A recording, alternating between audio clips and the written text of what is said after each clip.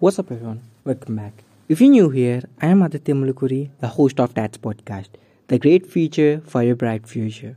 And today, in this episode, I would like to discuss about something very interesting, controversial, and useful thing. That is, companies need to design the future, not just react to it. Why companies need to design the future? A unique generational opportunity. Leaders, employees, customers, shareholders, and citizens are looking to achieve new levels of success that is wider, deeper, and more sustaining. This creates an uncommon opportunity for companies that don't operate by default, they don't continue in the tried and tested or dabble around the edges. With clarity and intentions, companies can design their future.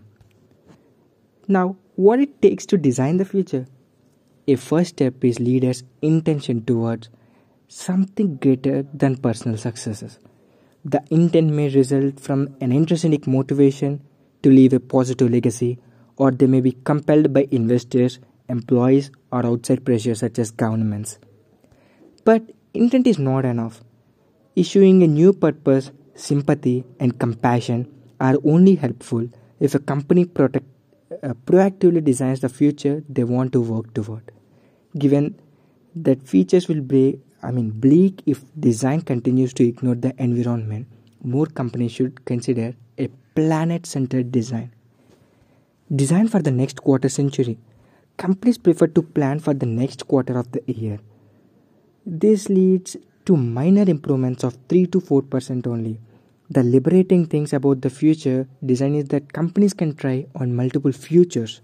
Each future design should be a fully rounded picture of what the company is doing, how it's operating, how it's working with communities and the planet, and how shareholders benefits.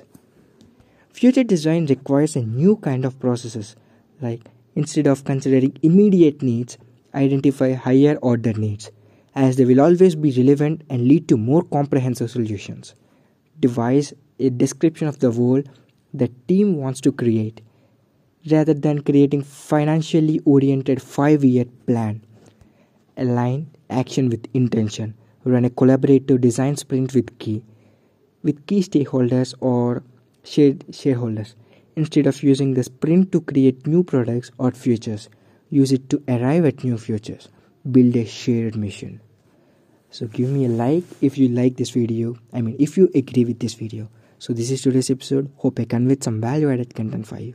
Thank you for listening. I am Aditya Mulukuri, the host of TATS podcast. Signing off. Peace.